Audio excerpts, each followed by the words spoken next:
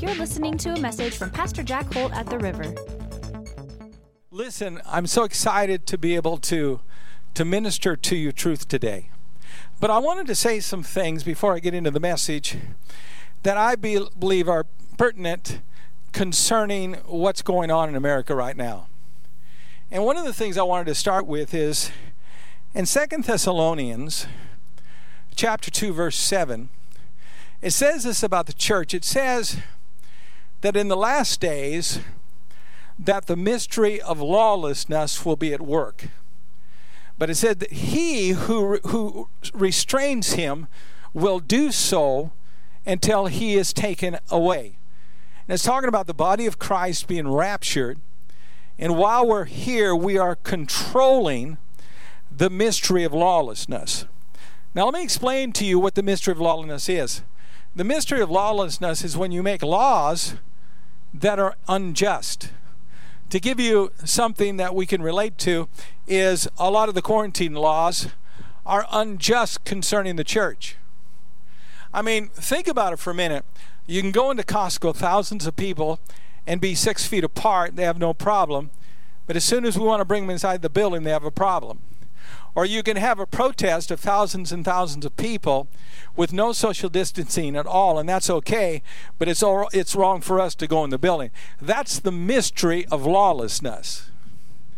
And we see it all through our society. But what you need to understand is that the church is here to keep that in restraint. It's the church's job, because we have the moral compass of Jesus in our lives, to keep things alive. That's why we need to vote in the right people and do the things that we do. But one of the things that is vital for us all to do is this, and that is, in the church, we cannot afford to have any racism at all. Zero racism.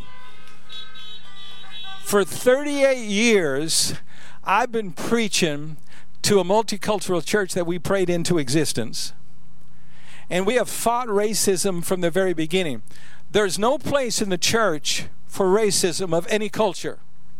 Whether it's Jews and Palestinians, whether it's Japanese people and Korean people, whatever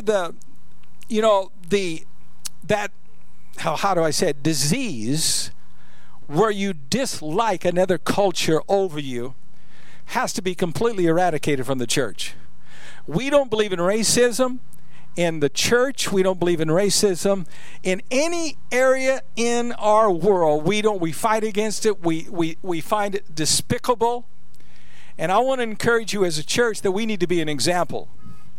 We need to be an example, and we need to accept people from every culture in our lives, and we don't need to stereotype anyone. We just need to serve Jesus. The Bible said that Jesus died for all of us, not some of us.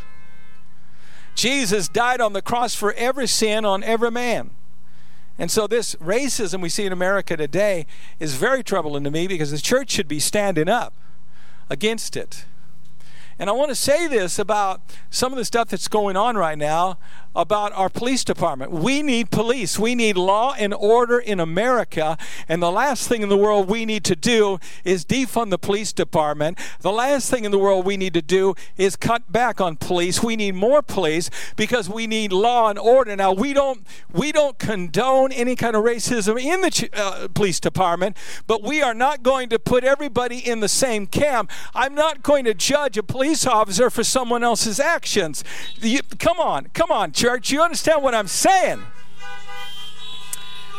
We have the majority of the police that we have in America today are good people, and they need to be lifted up and honored for the work that they do. We have several police officers in the service, and in fact, why don't you all give them a honk that we do appreciate what they're doing.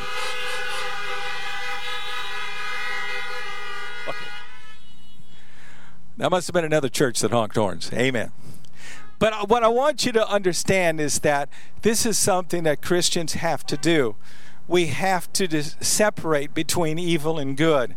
And the reality is, if we didn't have law and order, our society would be there'd be lawlessness everywhere in our life. And I get tired of people accusing people for things that they didn't do because they're associated with something. Any more than I can't stand it when a preacher falls and then everybody goes, oh, you're just one of those preachers. I'm not. No, don't judge me based on what someone else do. Judge me based on what I do. Amen? And so I'm asking you as a church to make sure there's no racism in you. Make sure that there's no one in this church that we think are below us or anything else. None of us are inferior to each other. We're all equal in the faith. And we need to be that light to the world and reach out and do what Jesus told us to do. Amen? Now, someone give God praise right now because I'm excited about this. All right. Settle down. Praise God. Listen, I want to minister to you a message today. It's entitled, The Only Kind of Faith That Won't Fail. Say it with me. The only kind of faith that won't fail is the kind of faith that produces the emotions in your life. In other words, if your faith is producing the joy and the peace and the victory in your life, that kind of joy, if it comes from your faith, that's the kind of faith that can overcome every mountain. It can overcome every problem in your life. And a lot of people, the way their faith works is they believe according to how they feel. If they don't feel accepted, then they believe they're not accepted. They believe according to what they think rather than believe according to what the Word says. But the faith that overcomes the world is the kind of faith that creates its own emotion. In other words, if I'm down right now, I'm going to go to the Word and believe the Word, and as I believe the Word, there's going to be what the Bible calls the fruit of the Spirit. Love, joy, peace, faithfulness. These are all sensations or feelings that come from the Holy Spirit when we put our belief system first above how we believe. Let me give you an example in Scripture. If you would, take a look at Matthew chapter 17. They'll actually put it up on the screen for you. And let me read it to you. It says, Then the disciples came to Jesus privately and said, Why do we not cast it out? So Jesus said to them, Because of your unbelief. For assuredly I say unto you that if you have faith as a mustard seed, you will say unto this mountain, Move from here to there, and it will move, and nothing will be impossible for you. However, this kind does not go out except by prayer and fasting. Now, here's a situation. The disciples were unable to cast out a devil. And Jesus said it's because of the littleness of your faith. But then he said, here's the answer. Prayer and fasting you'll be able to. Why? Because when you fast, what do? You deny your flesh. Your flesh wants to eat a meal, and you say you're not going to eat. Your flesh wants to have chocolate. You say you're not going to have chocolate. Your flesh says, I want to have a smoothie. And you say, no, you're not going to have a smoothie. In other words, you deny the feeling that you have inside of you. Jesus is saying this is the way that you develop faith. This is how you walk by faith. You don't walk by what you feel. You don't walk by what you see. You don't walk by what you think in your mind. You walk by what God's Word tells you to think like. And you don't respond to what you feel. You respond according to the Word of God, and your faith is built up. Let me give you an example of this. This is a personal experience. The man by the name of Terry Law, many of you don't know who he is, but he is an international missionary. And, you know, some people are missionaries just because they want to do good things. But he's truly a missionary called by God. And I remember sitting at lunch with him, talking with him. And because he has his testimony that the Lord appeared to him in a vision, Jesus did, and called him to be a missionary. So I love to hear people like that. And you can always tell when somebody is really called by God to do things that have visions like that, because there's always a whole lot of suffering that follows. In other words, when God visits you like that, guaranteed, if it's God, there's going to be a lot of suffering that follows it. Anyway, and so I was talking to him about it. He talked about how the Lord appeared to him. And then he started sharing what happened to him early on in his ministry. He was overseas, and he had been preaching, crusades, and everything else. His wife was at home, and she was out driving one day, and she got into an auto accident, and she was killed. Now, you can imagine how he felt when he gets the phone call overseas doing the work of the ministry, and someone calls him and says, "I'm sorry, your wife's been in an auto accident. She's died." You can imagine the grief that he went through when he heard that. Well, he really struggled in his faith during that time. Lord, I'm doing your will. I'm doing everything you called me to do, and yet you let my wife die. And so he was really down. He was depressed. And finally, he just told the Lord, he says, I don't know what to do. He says, I can't go on a ministry unless you give me a solution to this problem. I'm too depressed. I'm even suicidal. I can't do this. And the Lord spoke to him and said this, I want you to praise me. Now think about that. And he said to the Lord, Lord, you got to be kidding. There's no joy in me. There's no peace in me. There's no victory in me. You want me to praise you? And the Lord said, yeah, I want you to praise you. David said to continually keep praise in your mouth. And so he said, all right, Lord, I will. And he described to this while we're eating lunch. He said, Pastor, I got up, I lifted up my hands, and I started to sing praises to God, and it was just dead inside. It was empty. There was no joy. There was no peace. And I just felt like I was going through the motions, but I kept doing what God said. I said, I praise you, Lord. I praise you. I praise you. And he said it went on for like 20 minutes. Just emptiness as he began to praise God. But then he said the Holy Spirit came upon him, and joy started rolling up inside of him, and he began to rejoice and praise God. And he wrote like 9 books on praise that have been basically the foundation of praise taught in the church for the last 20 years. And it was all the result that his faith created the praise. It created the joy. It created the victory that he was missing in his life. Because when you act upon what you believe, the fruit of the Spirit will come alive in your life.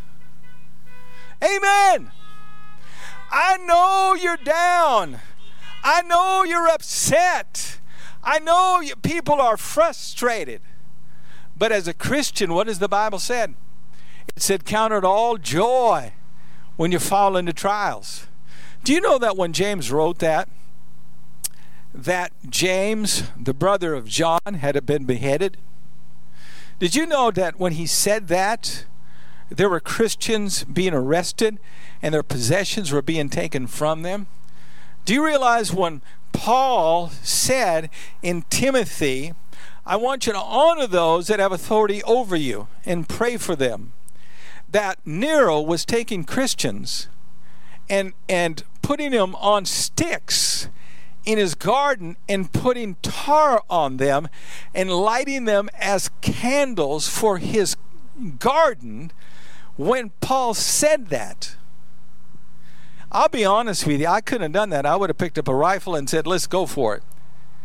But yet the scriptures don't tell me that. The scripture says that we're to give God praise and thanksgiving in every trial and every problem in our lives. And that fruit of the Spirit will well up inside of us. I'm sure Paul and Silas, when they had been beaten with rods and put in the inner jail, I bet you they didn't feel like having church service. I bet you they didn't feel like singing songs. I bet you they felt like weeping and feeling sorry for themselves. But instead of going to how they felt, they began to sing songs, and the joy of the Lord began to come up in their spirit, and God's power began to touch their hearts, and God's power touches the jail and rattles it loose, and great victory happens. Hallelujah! Hallelujah! But do you see what I'm saying? That faith in and of itself will produce the joy that we need, the peace that we need. When you walk by faith, you don't walk by the way you feel. Your faith creates what you feel by the Holy Spirit. We need that in America today. Amen. All right, maybe we ought to. Yeah, don't honk anymore. I'm gonna get in trouble with the neighbors. Okay. I know you want to honk, but I don't want to get the neighbors mad at me. But do you understand what I'm saying? This is so important that we see this revelation, that we grab this revelation, that faith is what produces these desires within us to make a difference. Let me read you a verse at Acts chapter 7, 57 to 60. Look what it says. Then they cried out with a loud voice and stopped their ears and ran at him with one accord. It's talking about Stephen after preaching a great sermon. They cast him out of the city, stoned him, and witnesses laid down their clothes at his feet as a young man named Saul. And they stoned Stephen as he was calling on God and said, Lord Jesus, receive my spirit. Then he knelt down and cried out with a loud voice, Lord, do not charge them with this sin. And when he had said this, he fell asleep. I don't know if you can grasp what I'm about ready to say. Imagine preaching a sermon, an exciting sermon, very anointing, and then afterwards the congregation grabs you, tears you out into the street, and start picking up rocks and stoning you with it. Now, number one, you wouldn't feel accepted. You'd feel like, well, this is going to be a bad day. But instead of being moved by what he felt, his faith in Jesus began to kick in. And I personally believe that while he was being stoned, he had the joy of the Lord. I personally believe that while they were killing him, he had the peace of God. And he had a manifestation of God's love because he said this, Father, charge them not for this sin. You couldn't do that if you were being controlled by your feelings. But his faith created that feeling that secured him in the faith. Listen to me. Let me give you something a little bit more light. It's a story of a young man who's living at home with his parents. And he's of that age that he wants to get married and all that kind of stuff. And so he's sitting down eating breakfast with his father. And he said, Dad, I need to tell you something. I'm going to be getting married. And the father, like any father, wants to make sure he's making the right decision. He says, how do you know that you should get married? And the son says, well, because I love this woman. And then the father said this, how do you know you love her? How do you know for sure you really love this woman? He said, Dad, I'll tell you what happened. The other night, we had done a date, and I'd taken her home from the date. And I was kissing her goodnight to go into the house. And while I was kissing her, her dog went up and started biting my leg. And I didn't even notice the pain until I got home. In other words, what he was saying is, my love for her was so strong that I didn't even realize the dog's chewing me up. And I didn't realize the pain until I had got away from her. In other words, what he's saying is I know I love her because the pain and the situation in my life were so weird and painful. I didn't even notice that because of the feelings that came from the love that I had for her personally. And I think sometimes Christians, we got a lot of dogs on our leg biting us. But if the pain of the bite is more than our faith in Jesus, and if our faith in Jesus isn't producing the joy in our lives, then maybe we need to begin to believe God's word again and realize the way you first feel may not be the way that you will be once you exercise your faith. Exercising your faith is so significant. And let me show it to you from a real life situation in my own life. There's a verse in 1 Peter, it says this. It says, love covers a multitude of sins. Now, be honest with you, when I first read that verse, when I first got saved, I didn't really know what it meant because I believe when sin is operating in people's life, you need to expose it before you can repent of it. So I didn't really understand the meaning of it until I got some on-job training by the Holy Spirit. And I remember we were in the church and we'd been pastored for years, and I had a minister fall into a terrible sin. And so I couldn't leave him in the position. And so I had this choice. The congregation wanted to know all the details of the things that he did wrong, because they wanted me to justify me letting him off. or laying him off. And I had this struggle. Okay, the best way, the easiest way for me that I wouldn't feel any hostility towards the people is just lay out exactly what he did to everybody in the church, and that would be the easiest way for me. But I sat with my board and asked them what they thought I should do. And I had a great board and still do, and they said, you need to take the high road. And I remember it because that's what I felt like I needed to do, because I didn't want the family to be affected. I don't want the kids to be affected. I didn't want them to be shamed because of their father's sin. And so I wanted to cover that multitude of sins. And the only people that really knew the details were people that were personally involved with the sin itself, but everyone else didn't know the details. And I remember after preaching that, all the nasty things that people said about me, all the people that tried to hurt me, tried to say it wasn't right that he did that, all that stuff. And I remember experiencing that and didn't feel good at all. But yet I said, Lord, I did the right thing. You said to cover a multitude of sins. I'm more concerned about their family than about what people say about me. And I remember the joy of the Lord began to rise up inside of me, and the peace of God began to rise up inside of me. And I knew that that was the will of God. That's what I'm saying, that without faith, you'll always be controlled by how you feel.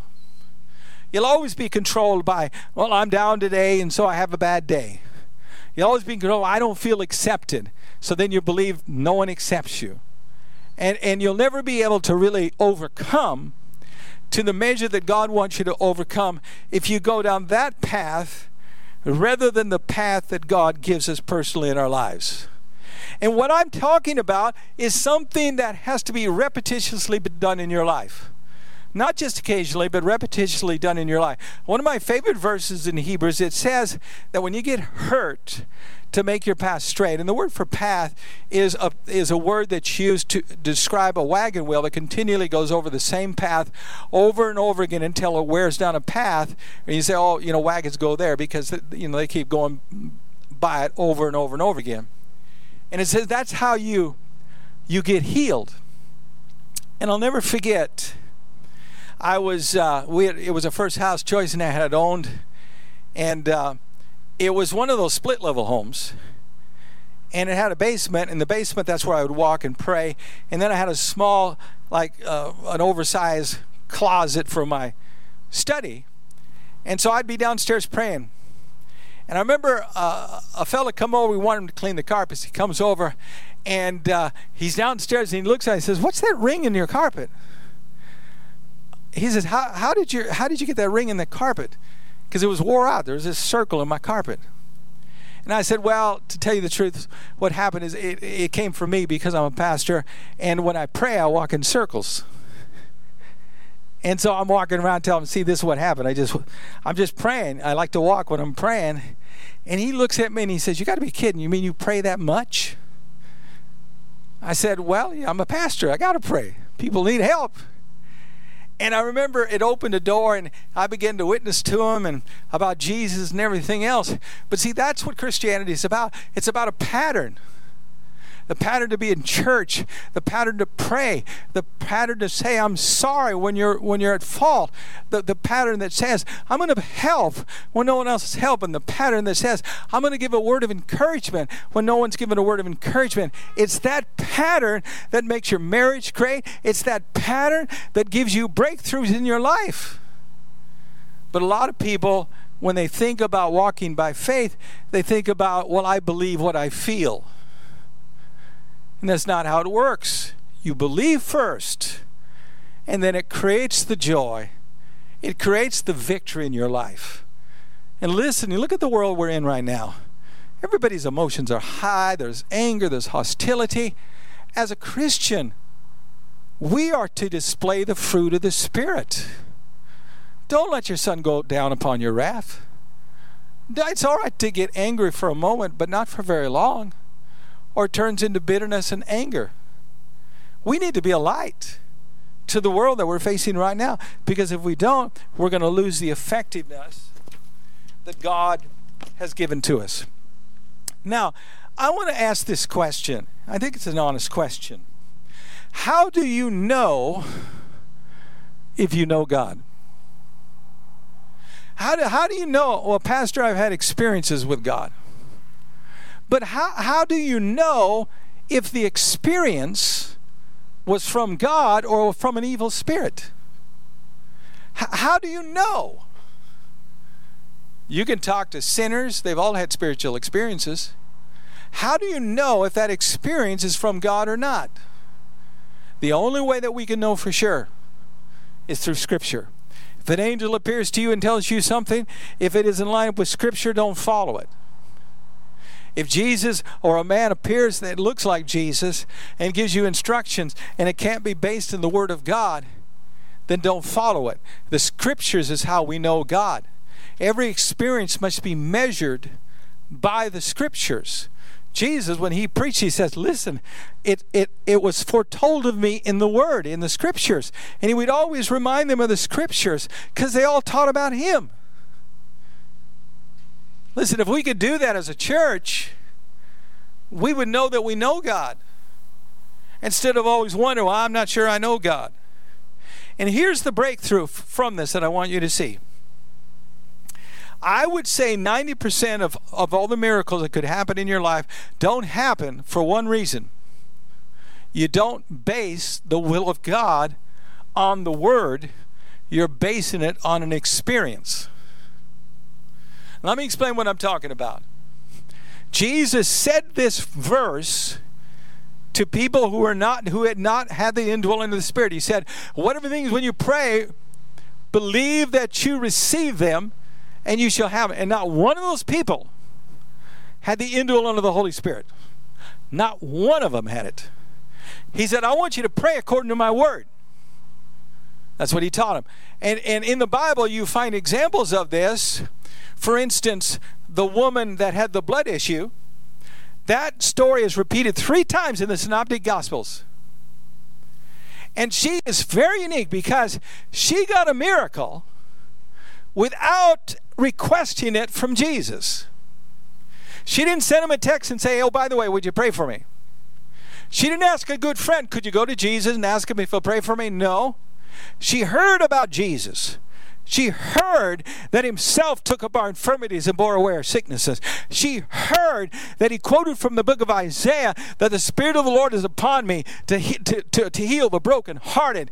She heard that, and faith came, and she knew that it was God's will before she ever even approached him that she would be healed. And so she kept saying, if I touch the hem of his garment, I shall be healed, and touched in the power of God delivered her.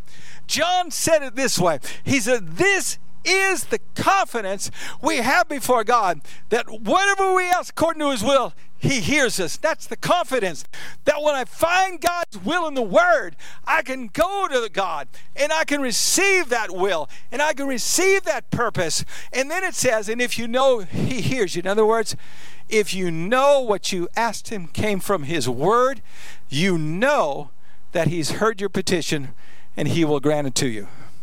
Now, right now, it'd be a good time if you roll down your window, stick your hands outside, and begin to thank God. Just begin to thank God that God has already given us the answer. Begin to thank God that God's already given us the breakthrough. Begin to thank God that we're more than conquerors. Begin to thank God that we're already healed. We begin to thank God that God provides all that we need. We begin to thank God. Hallelujah. I don't need to struggle and get an experience that God wants to prosper me. His word says he delivered me from the curse of the law. I don't need an angel to appear and say God wants to heal you, because his word said himself took up my infirmities and bore away my sicknesses. Hallelujah, hallelujah, praise God. Woo, man, I tell you what, I'm getting a little bit excited up here. But do you understand what I just said? This is why miracles don't happen. We want an angel to appear to us. We want an experience. Experiences need to follow what we believe. They don't need to create what we believe. They need to follow our belief system. As we believe the word, experiences will happen, and God will minister in a great way. I want to wind this down with a verse. Look in Romans chapter 5. Or I take that back, 2 Corinthians 5, verse 14, please. 2 Corinthians, let me see if I even have it. Okay, let's do Romans 5. Listen to what it says. When we were still without strength, in due time Christ died for the ungodly. For scarcely for a righteous man one will die, yet perhaps for a good man someone would even dare to die. But God demonstrated his own love towards us in that while we were still sinners, Christ died for us. Much more then, having now been justified by his blood, we shall be saved from the wrath through him. Oh man, Jesus died for us. Before we ever even knew about him, he died for us. I want to relate to you a true story, and I'm going to close with this. It happened during the war that we had with Japan. And this is actually a true story. It's unbelievable when you hear what happened. But Japan had taken some prisoners. They were Scottish. And there was a whole platoon of them that they had captured. And so what they had them do every day is they were building a railroad. And they would take the prisoners of war and they gave each one a shovel. And they'd go out and dig all day and whatever to build this railroad. Well, at the end of every day, they would collect all the shovels and they would count them to make sure they had all of them. And at the end of this one day, the prisoners had given them all the shovels and they had counted them all up, and there was one short. Now the Japanese officer was furious about it. So he told all the prisoners, I want you to all stand up in a line. So they all stood up, all of them, before him. And he went and he says, we are missing one shovel. Whoever has that one shovel, whoever threw it, I want you to step forward right now. And of course, nobody moved in the line. All the prisoners just stood there. And then the officer said, all right. And he went and he grabbed himself a machine gun and came out there and told his men to lift up their machine guns on these prisoners. And he said this, if that person that stole that shovel doesn't return it, we're going to kill all of you. We're going to shoot all of you dead right now. And they knew this officer would do it. So they're all standing up there, and this one guy, he steps forward. The officer then took him and took a shovel and beat him to death in front of all the prisoners. And so the prisoners picked up their comrade, carried him over, dug a hole and buried him in the prison ward area there. And then the next day they got up and started to build the railroad thing again. And at the end of that day, all the shovels were returned, and they counted again, and they discovered there was one extra shovel. And what they understood and what the prisoners learned is that the day before they had made a mistake when they were counting the shovels, and there never was a shovel missing. The shovels were all there. And this man, this prisoner of war, instead of letting all of his comrades die, he stepped forward so that their life would be spared. And he died for that whole troop. The whole platoon was so moved by this. Once they understood it, they became closer. They become brothers in arms, and there was a strong unity. And it wasn't soon after that the war ended and they were released. And when they were released, it had affected them so much. They said, well, do you want vengeance? They said, no, we want reconciliation. We want to forgive. It affected them that much. Even though they were so cruelly treated by those Japanese officers. But the fact that one of their people had died so that they could live overwhelmed them. My friend, today, Jesus Christ is the one that died for you. He's the one that gave his life for you. He's the one that surrendered it all for you. And you didn't even know you needed him, and he still died for you. And he called you by his Spirit. And I'm telling you today that the greatest faith that we have is to have faith in the love that Jesus has towards us. That's the greatest faith there is, to know that God loved you so much that he would not lead you in the place that you're in. He would not leave you in the place of pain that you're in. He would not leave you for destiny to take you to hell. He wouldn't do that, but he came and he died on that cross for every one of your sins. And I'm here to tell you today that there is forgiveness for sins in your life. Now, I'm going to do something right now that I've never done before. I'm not sure it's ever been done before. But I'm asking you to examine your heart right now. Have you really believed on Christ's love towards you? Have you really believed that he died for your sins? Have you really believed that salvation would never be possible unless Jesus had given himself up here? Have you really believed that? If you haven't, I'm going to ask you to do something today. It's bold, it's wild, but I'm going to ask you to step out of your car. And I know people are way over there. I realize it could be quite a walk.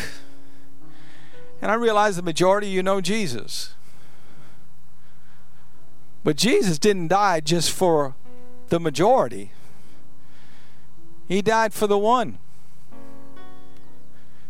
And if you're here today and you sense the calling and the drawing of God in your life, I want you to meet the Savior that saved me and many of the others. And I'm going to ask you right now, if God's tugging on your heart, open your car door, step out right now, and walk forward. And the power of God will begin to change you and transform you in your life. Now I'm going to pray right now. Father, thank you for moving by your Spirit. Thank you, Lord, you don't leave us where we were. Thank you, Lord, that you love every one of us. And you desire that every one of us would know you in an intimate way. Would know you in a way that we would have that peace and that joy that comes from you. And Lord, I thank you today that even all of us who know you, that we would continually have our faith in how much you've loved us. Thank you, Father, so much. And Lord, I give you praise in Jesus' name. Amen. Thanks for listening today. For more messages like this one, check out riveroflifefellowship.org, our mobile app, and our podcast. Also, find us on Facebook, Twitter, and Instagram at River of Life Kent to learn more and keep up with everything that's happening at River of Life Fellowship.